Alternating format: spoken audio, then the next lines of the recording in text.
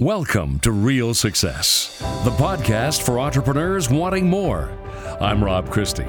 Executive and life coach Brent Haedy will take you on a journey exploring the key pillars of real success, ultimately leading to your best life.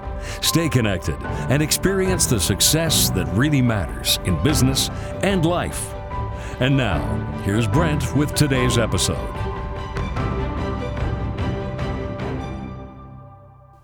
Experiencing the sandwich generation from the middle can be a very challenging thing during a pandemic, especially if you're a business owner.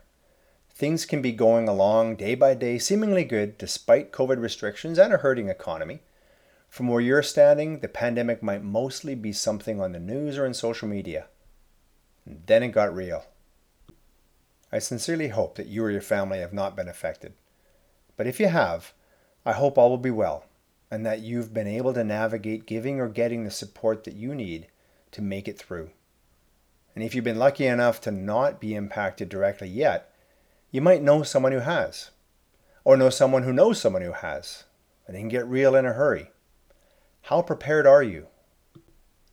The other day I learned of someone whose son, a 26-year-old, otherwise healthy person with no apparent underlying factors, had been infected by a variant of the virus. It's the kind of thing no parent ever wants to hear. Then in a very short time frame, his health diminished to the point where he needed to be admitted to the hospital. And once there, the doctors determined that he would likely need to go onto a respirator soon. Only 26 years old. His whole life ahead of him. I can only imagine what it must feel like to have your child experience this. At this point, you don't know what the prognosis is or how long your child will need to be on a respirator. Even though many do recover, you don't know for sure if your child will even survive. That's an incredible amount of stress for a parent to be under. And if you have other kids to care for, especially younger ones, this places a huge burden on you. What about your parents? If you are that sandwich generation caregiver, then this could severely impact your ability to care for your aging parents too. Now, what if you're also a business owner who is heavily involved in the daily operation of your business?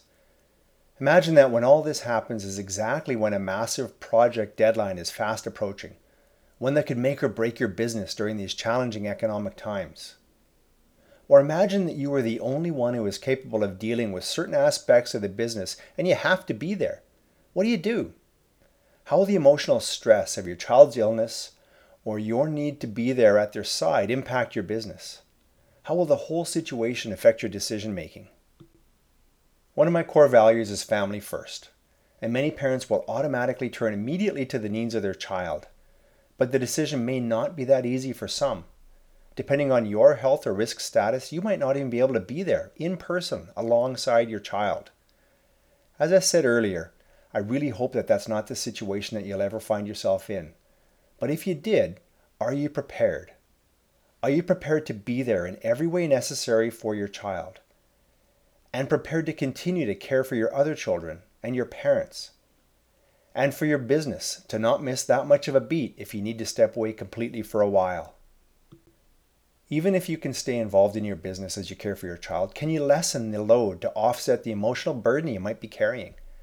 There are many reasons to have a goal of having your business to be able to operate equally well whether you're there or not. In my opinion, this is one of the biggest. So begin now to take the steps that you need to so that you can have a clear answer to each of these 4 following questions. Number 1, how can your business carry on without you there? Number 2, who can step in to care for your other children at home? Number 3, who can step in to care for your parents? And the last one, number 4, who do you have to help care for you and your needs during a time like this? Ask that last question because so often the natural instinct is for you to forget about yourself and be 100% focused on that someone else. You need to sleep, to nourish healthfully, to hydrate, to move, and to offload your emotional stress healthfully. Doing so will enable you to be that much better of a caregiver to those who need your attention. And as I write this, I don't know the current status or prognosis of that young 26-year-old. Significant health issues are not something that you can easily predict. It's like insurance. You need to take the steps now to be ready for when it gets real. Waiting until it hits, well, that's just too late. So what are you going to do to be prepared, just in case? Thank you for listening today. I hope this episode resonated with you and inspires you to take a step towards achieving real success and experiencing your best life.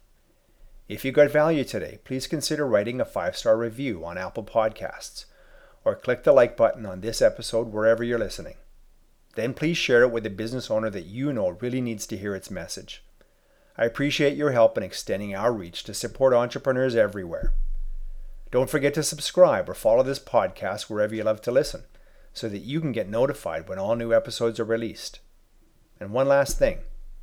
If you're ready to step onto your pathway of change and want to dive even deeper into the 7 pillars of real success, go to my website at entrepreneurialfreedom.ca and you'll find a link to my post called The 7 Pillars of Real Success. I know it will help. The website once again, entrepreneurialfreedom.ca. We'll be back soon with our next episode. Until then, be healthy, be happy, and have a day full of real success.